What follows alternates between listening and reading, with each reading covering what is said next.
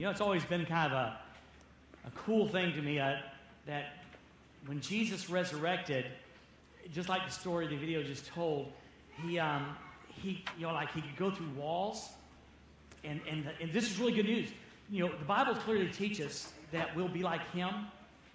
And some of you have lost your husband, you've lost your wife. Now, I know there's no marriage in heaven, but you'll know your former spouse. Just like the disciples knew Jesus, we will know our loved ones in heaven. And he had this incredible body that could even eat. You know, we Baptists really like that. You know, and yet, the scars remained. He said to Thomas, you know, put your fingerprint here. Put your hand here. Put your hand in my side so you can see it's really, really me. And God, I think, leaves scars for a reason on our lives here too. But in the case of his son, he really had a reason for doing that. And you know, if it wasn't for what we're going to talk about today, it really wouldn't have mattered anyway. We talk so much about the cross, and boy, is that important. Is that huge or what? And yet when we talk about today, this empty tomb, the concept, the belief, the doctrine, all that it is of the resurrection of Jesus Christ is just totally huge. But it wouldn't have mattered, those scars wouldn't have mattered if he died and stayed dead. We know those scars remain today because he lives. Amen? He lives. Now, Judy and I, you don't know our history a lot. Well, some of you know our history, some of you don't. But I started out in the Air Force a long time ago.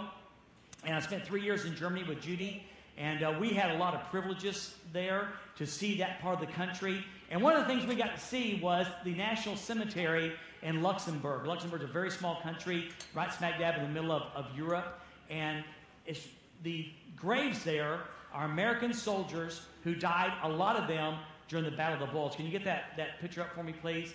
It's just, I mean, I've not seen Arlington. One day I hope to do that. But I just remember, here it is 40 years later, I'm just so awestruck by the number of the crosses and stars of David. And each one of those guys there and ladies died for our country. They sacrificed and died there that we might be free. And there's another picture, I think, one more, Nancy. Is there one more picture there? Yeah, I know that's a little bit smaller, you really can't see, but it shows the magnitude of the crosses. And here's what I want you to remember, that every person that was buried there in the sense of a body is still there. And that cemetery stands for sacrifice. But what we talk about today is totally different. And that is an empty tomb. The empty tomb is noted for the one who is not there. The one who is not there. And it's not about the sacrifice, it's about victory. It's about victory. The victory that Jesus Christ wrought over the grave. So today, it's not March or April, but we want to celebrate and go to this journey we're on, amazing destinations.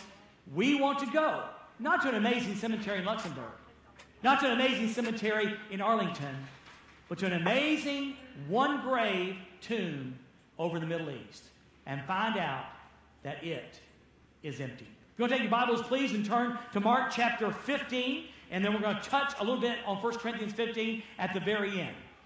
Mark chapter 15, we're continuing right from last week. It was on a Friday that the cross was bloodied with the blood of the Lord Jesus Christ, God incarnate. We saw how that he bled and died on that cross. We saw how that he cried out, "It is finished." We saw how that the sky had turned dark, that the veil was torn in two, opening the door. God held out the welcome sign to any person who would turn from their sin and believe that Jesus Christ was the Son of God and believe in the blood by faith of what he did. We saw all of that, and now it's all over. Most of the time, most people believe, most theologians believe, it's about sometime 4:30 in the afternoon. And the Gospel of Mark records these words. And when evening had come, and to the Jews this would have been early evening, they would have called it, from 3 o'clock until 6 o'clock, and we're talking about the day before the Sabbath, as Mark makes it clear for us. And when evening had come, since it was the day of preparation, that is, the day before the Sabbath, something happens. A guy named Joseph of Arimathea. He's a respected member of the council who was also himself looking for the kingdom of God, took courage and went to Pilate and asked for the body of Jesus. Now, this is really an incredible story. This Joseph of Arimathea, again, a respected member. Now, the council were the guys who killed Jesus. Well, they didn't kill him. They nailed him to a cross. It was this council. He was a member of that council. But he was not my words, the Bible's words, he was a secret disciple of Jesus Christ for fear of the Jews. Which, by the way, causes me to pause. When we want to come down so hard on people who are wrestling with fear about being a Christian and sharing their faith, just remember this guy named Joseph who wrestled with it even then. And so he comes along, and he's this council member, and he believed in the kingdom of God, and he took courage. And you understand what that means? I mean, his reputation was on the line. His position on the council was lying. He was going to a Roman official, and he had no right to do this, much like Esther had no right to go see the king. So he's going to this Roman official and asking for the body of a dead Jew. That's just incredible. It just didn't happen. And I've gotten away from even using sermon points, but this is a pretty good one. The first point was simply, thanks, Joe. Thanks, Joe. Why, Dwayne? Well, let me tell you why. Andy Stanley preached a message, I don't know, 3 or 4 years ago, and it really stuck with me. I never thought about this. Here's how it kind of went. After they took the body of the criminal and he had bled and died, there were really 2 options. Well, really, a phase 1 and a phase 2. Sometimes, in rare instances, the family member would come and claim the body of the crucified one, of the person, the criminal. But most of the time, the Romans allowed the body of the criminal to just hang on the cross for days. The corpse would begin to decompose, as you can well imagine. Vultures and animals would come and eat the flesh. And then after a while, they would take the body down, put it in a cart, and haul it to Gehenna, the place of the dead, outside of Jerusalem, and simply dump the body there to continue rotting. And that would have been the fate of the body of Jesus Christ if it wasn't for Joe and Nicodemus. Because they stepped up, because they took courage, Joseph made sure that Jesus had a decent burial. Not because Jesus was planning on staying dead, but God is a God of details. You need to know that. Robin made a comment up here that some of you are going through things in your life. You've got to understand that you serve a God today who really cares about the minuscule details of your life. It doesn't have to be a Hiroshima that goes off in your life. Your God cares about your life. He's a God of the details. Let's face it, it's been pretty hard to prove a resurrection. First off, what if Jesus hung on the grave for 4 days? And it had been so difficult to prove a resurrection had occurred if his was one of 3 or 4 or 5 bodies laying decomposing now in a garbage dump at the edge of town. Yeah. Hey, Joe, you should have come forth.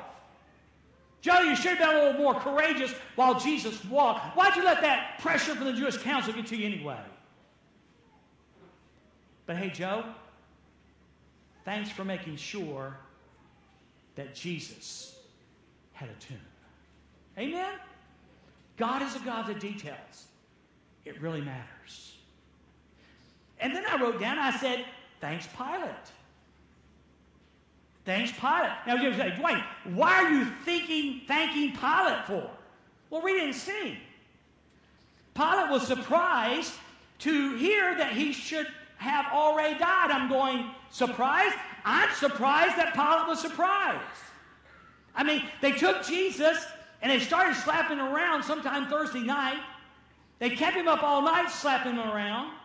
When the false trial finally occurs, sometime about 4 o'clock in the morning, 5 o'clock in the morning, they take Jesus and they take him outside and scourge him. And what would have really normally killed most men, he survived.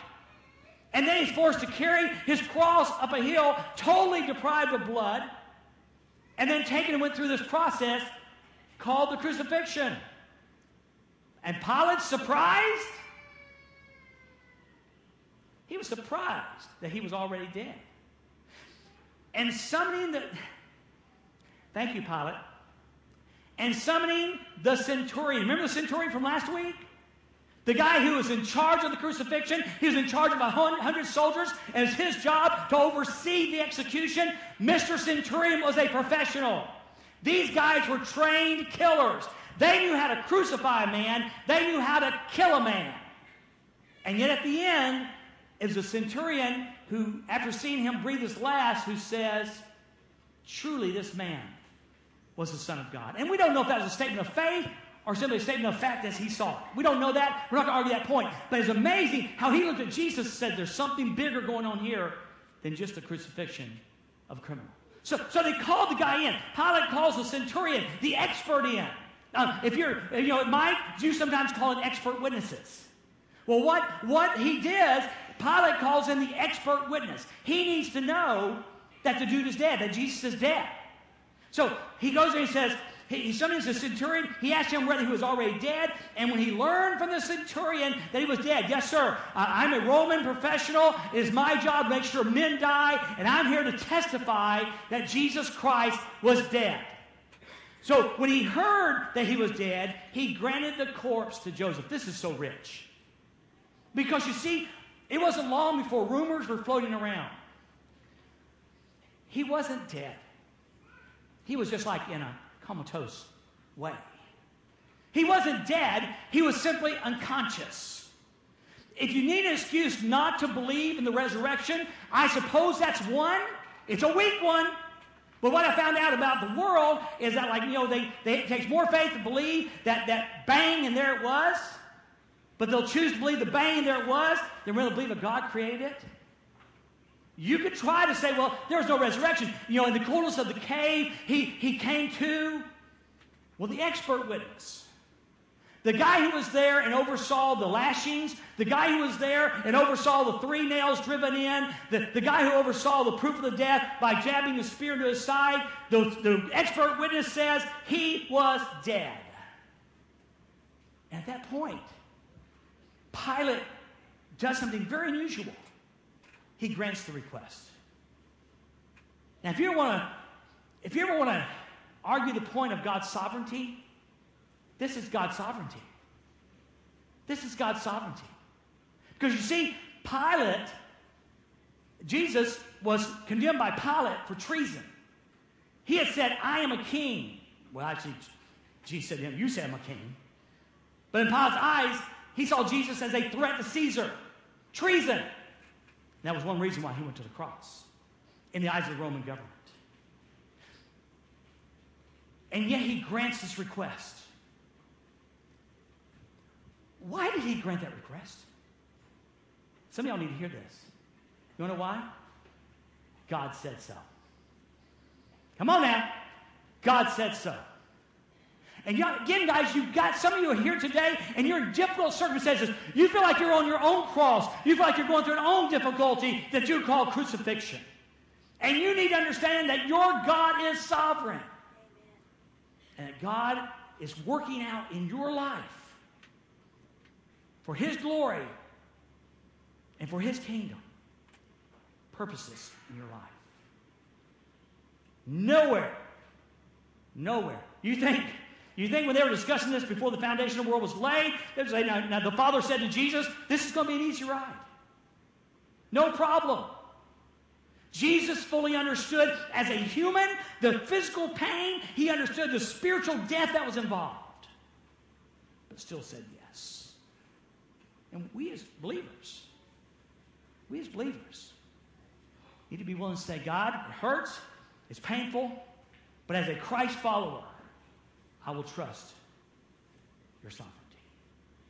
So Pilate grants the body to Joseph. Now, I don't know if you've ever thought about this before or not. Have you ever thought about the fact that no one believed Jesus was coming back to life? You ever thought about that, Dana? No one believed. Now, he taught it. I've got it right here in Mark chapter 8, verse 31. It says this. And he, Jesus, began to teach them that the Son of Man must suffer many things and be rejected by the elders and chief priests and scribes and be killed.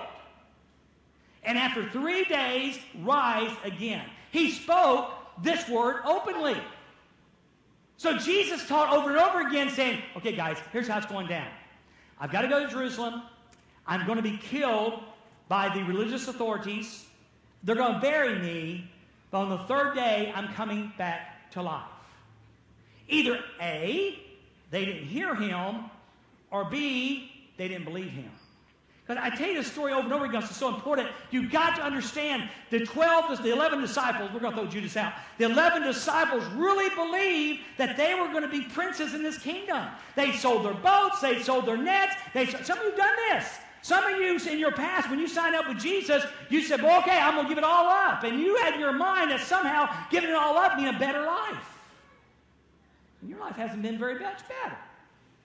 And you're just a little bit bitter toward God because this new life, this good life that you thought was going to be yours, hasn't showed up yet.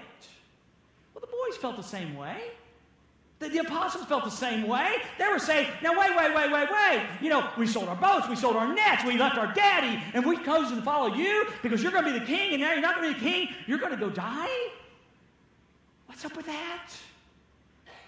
What's up with that? No one believed. In fact, Peter got downright mad about it. In verse 32, it says, he spoke this word openly. Then Peter began to take him aside and rebuke him. I don't think that's a good idea.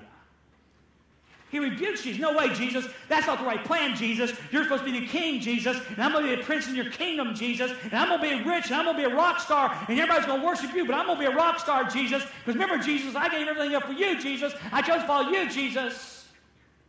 And Jesus finally goes, shh. That's not in the Greek, but shh. He rebuked Peter. Get behind me, Satan. Now, Peter was acting like the devil.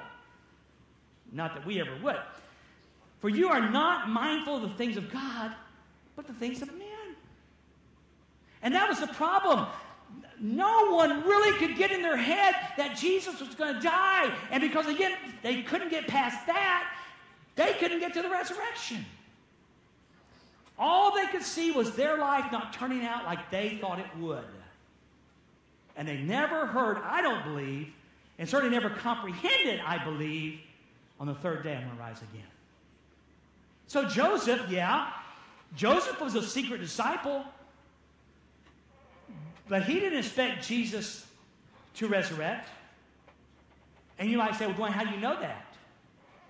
Because he takes Jesus to a tomb and wraps his body with 75 pounds of spices, their form of embalmment, which were embalmment, but a way to keep the odor down.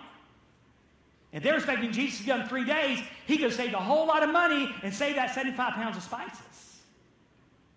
Can I have an amen? Pilate didn't believe it. If Pilate thought that Jesus was going to get up, he would never give the body away. He said, because remember, he's a criminal in the eyes of Rome. If this heretic, not this heretic, if this rebellious man, this zealot, shows up on the streets again, preaching again, and he's a king, things aren't going to go well for Pilate. So Pilate didn't believe it.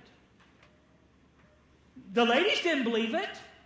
The ones we're fixing to talk about, the Marys. They show up at the tomb wondering who's going to roll the stone away.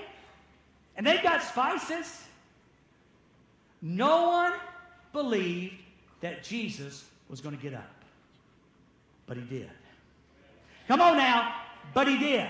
Their unbelief didn't stop the power of God in resurrecting the Lord Jesus Christ.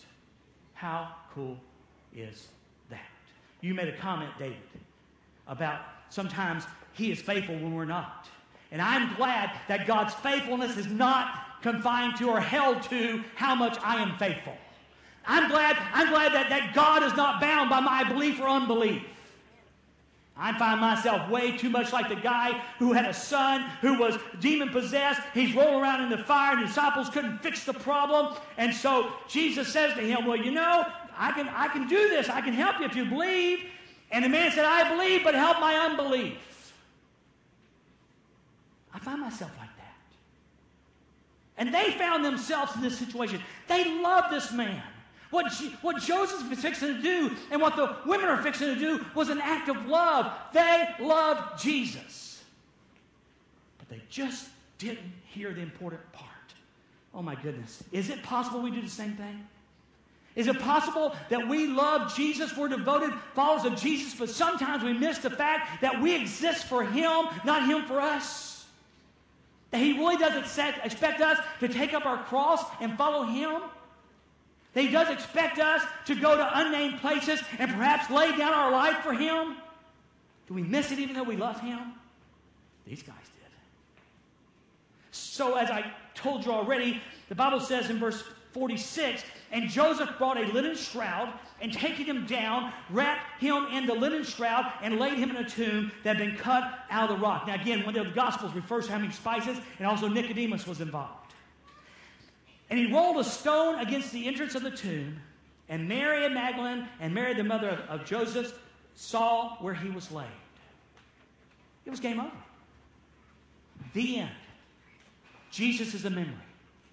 We loved Him, but it's over. Was it over? Now, let me just tell you this. You know, you're just saying it ain't over till the fat lady sings.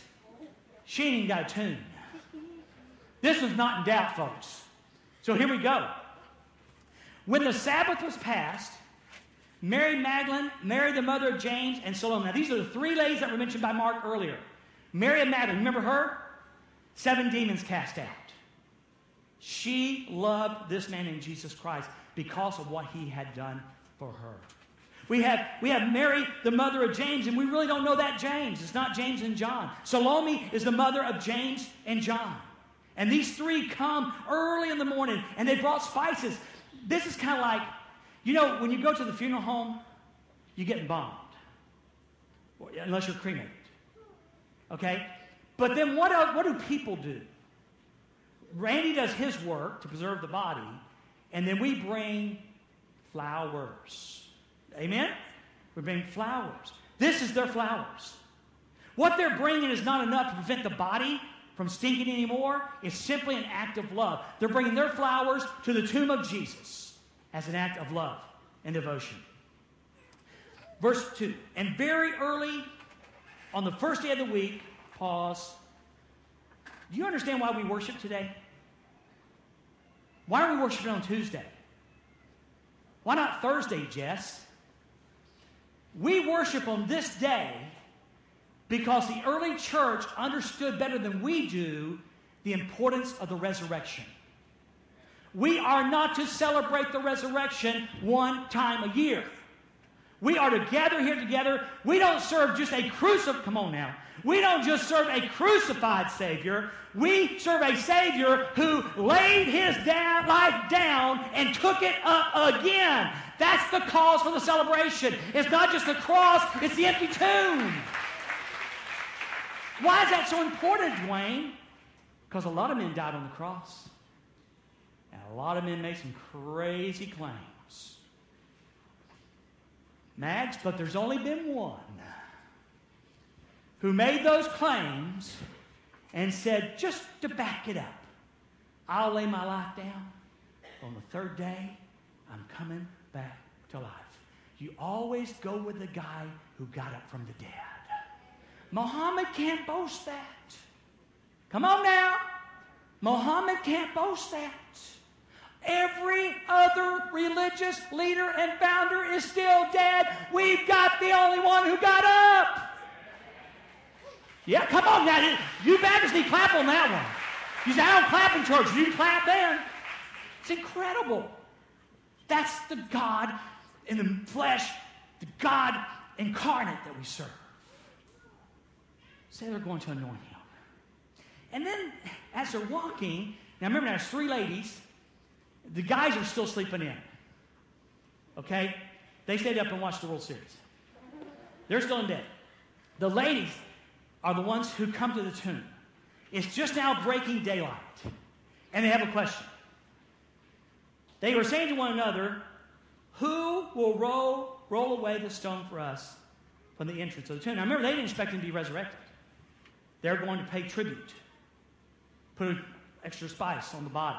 Put their flowers on the body. who's going to raise? Who's going to roll away tomb? Now, this is really cool. One,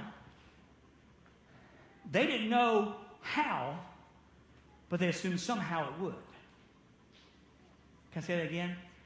They didn't know how, but they assumed it would. Now, they've got enough God in them to understand that there was an obstacle, but they believed somehow that obstacle was going to be removed. Folks, listen to me. We need to live our lives like that. I mean, my goodness alive. We're walking along and we bump into a wall over here. And we think it's game over. Well, I hope that wasn't important. We think it's game over. How big is your God? Now listen. God, y'all don't like this when I say this. I know you don't. God is not in the business of granting your every whim and wish. But I'm telling you, when God Almighty wants something done, Katie, bar the door, gates of hell bust open, because He'll get it done. He's a determined God to see His will worked out. They didn't know how. They knew this. Somehow, some way, it was going to happen. If they thought they had to do it, they'd have brought along a crew. They'd have woke up their husbands or got some men in the village and said, would you go with us to the tomb so we can get this thing open? They knew somehow it was going to happen. Who is going to roll the stone away? And then, the Bible says in verse 4, and looking up, they saw the stone had been rolled back, and it was very large. Don't you love the details? Come on, don't you love the details? And, it's just like, by the way, you always think, well, why does this translation, or why does this account in Luke say this and John says this? Listen, do you understand that the four writers didn't have a writing party? They didn't all sit down at Brent's house one night and say, okay, we're going to write the Gospels. Now, we want to be sure to get every detail alike, so let's write together. That's not how it happened, nor would you want it to happen. Four individual writers, under the inspiration of the Holy Spirit, wrote the Gospel as they saw it, under the inspiration of the Holy Spirit. And different ones have different details. So, weave them together, and you've got the whole picture. So here we have this large stone in the way. How are they going to do it? And the Bible says, entering the tomb, they saw a young man sitting on the right side, dressed in a white robe, and they were alarmed. All I can say is, hello. Now I did this to Judy this morning. Judy, imagine this. It's just now breaking daylight. They walk up to a tomb they thought would be sealed, and the grave is open. The rock is rolled back. They walk into this grave expecting to see a dead body, and they see a living guy, and it's not Jesus. Would you be just a little bit alarmed? You kind of want to say, okay, Mark, why did you include that? I mean, we would have freaked out. And I'm not sure that's, again, the Greek, but I think they were pretty freaked out. And the Bible says he said to them, don't be alarmed. Isn't that cool? Their worst need, they were afraid. It basically says, don't be afraid. We live in fear. We're a fearful society.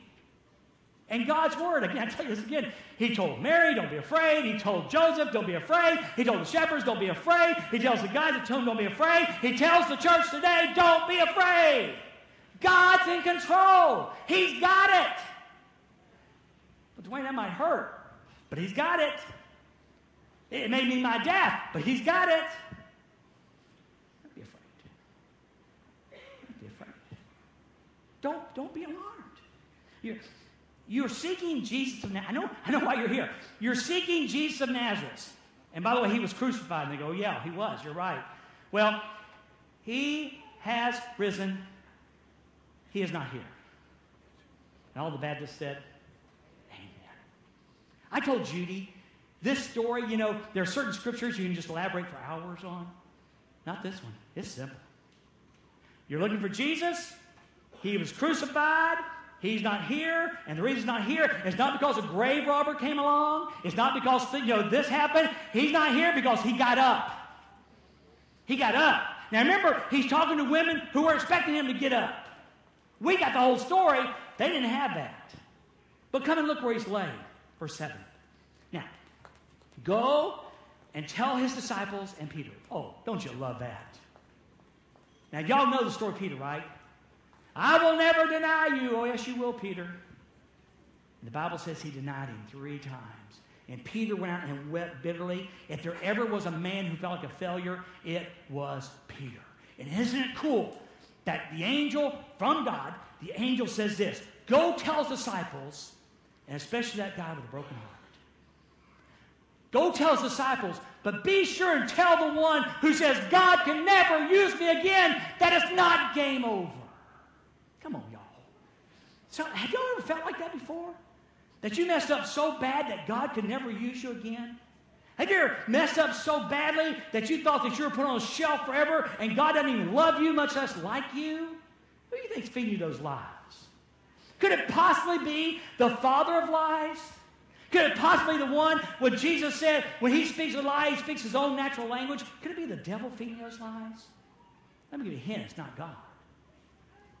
God said, you don't have to be afraid, because I've given you power, love, and a sound mind. You don't have to think you're on the shelf, because my grace is sufficient for you. Go tell his disciples and Peter.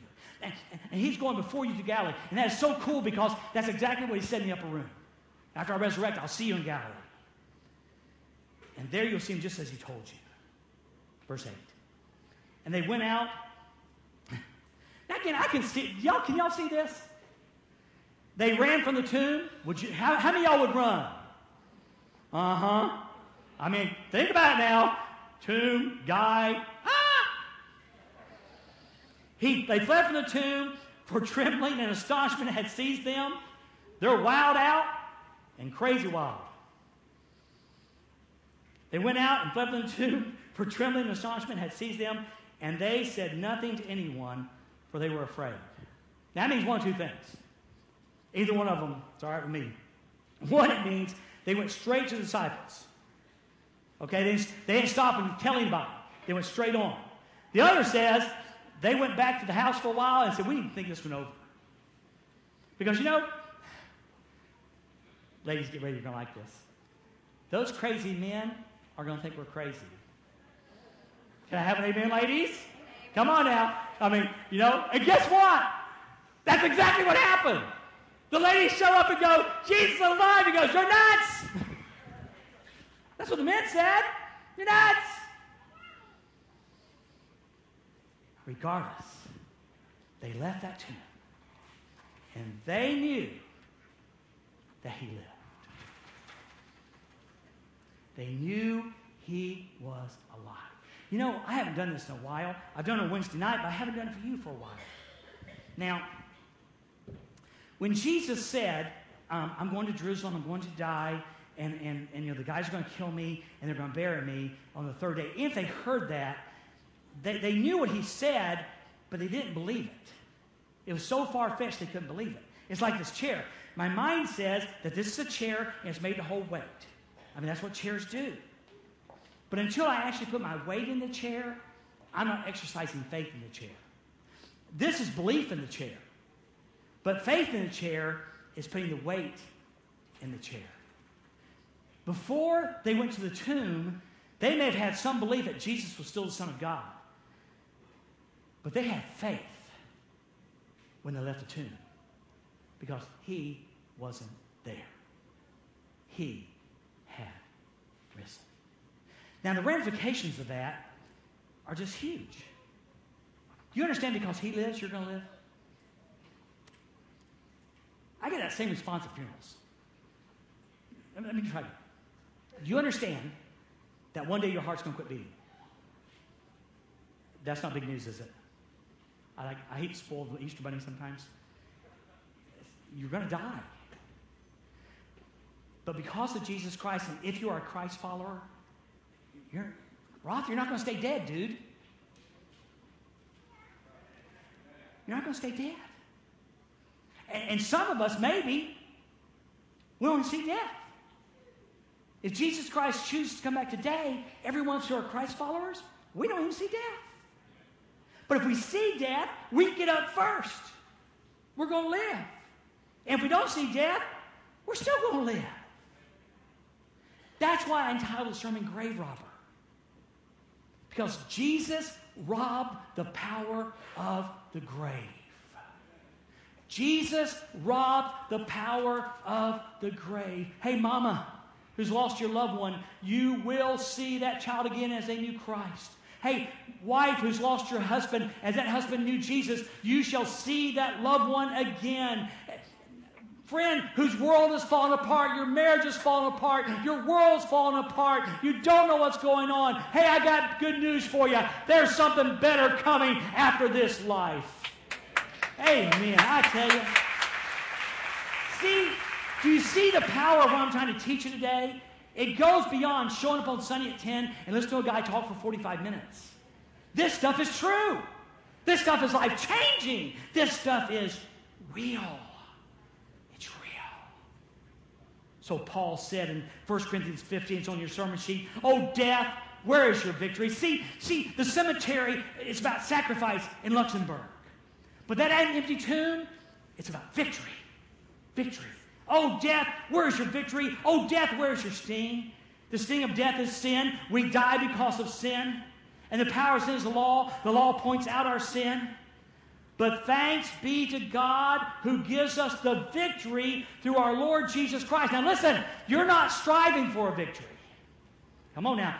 You're not working toward a victory. You are victorious in Jesus Christ.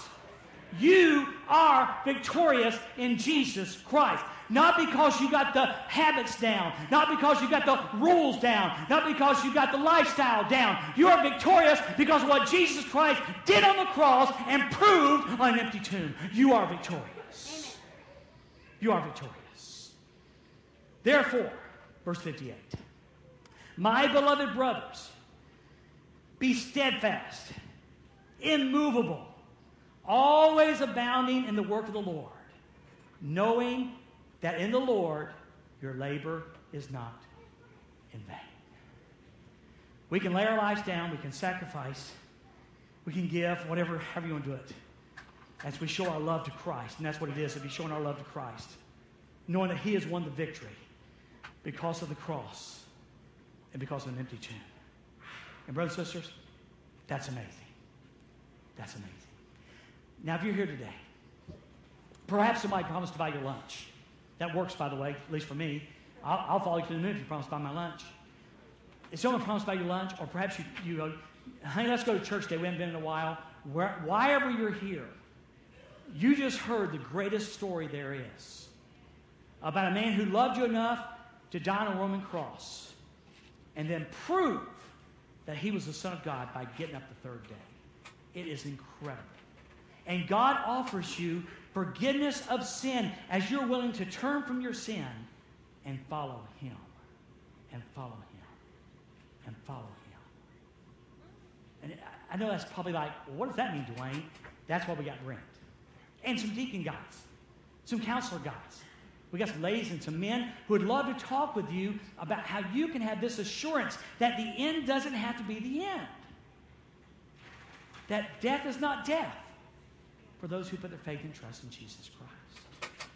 So what we're going to have time of decision, and I'll have the guys bow their heads for a little bit, and then we're going to sing.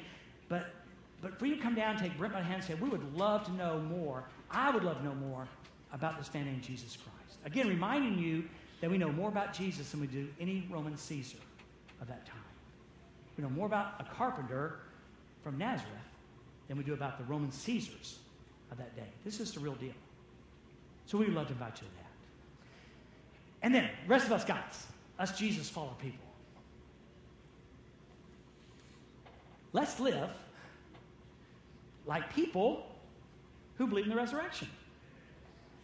Let's live like people who believe in the resurrection. That means change priorities. It means a different message that we live.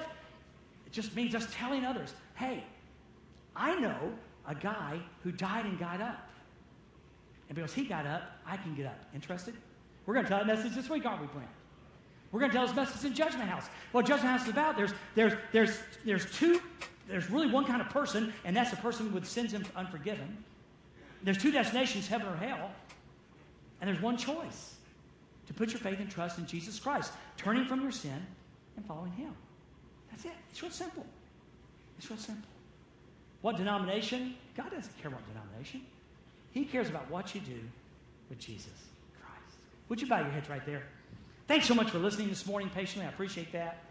This morning, again, if you're here and you've never heard the story of Jesus like I told it today, if you've never understood the resurrection and all of that, boy, we'd love to tell you about it. I mean, history supports this. This is not something we dreamed up to feel good about ourselves. We would love to tell you about our friend Jesus. And brothers and sisters, maybe you've heard this story 8 million times, but I pray today a fresh wind blew through your life as you heard it clearly. He is alive.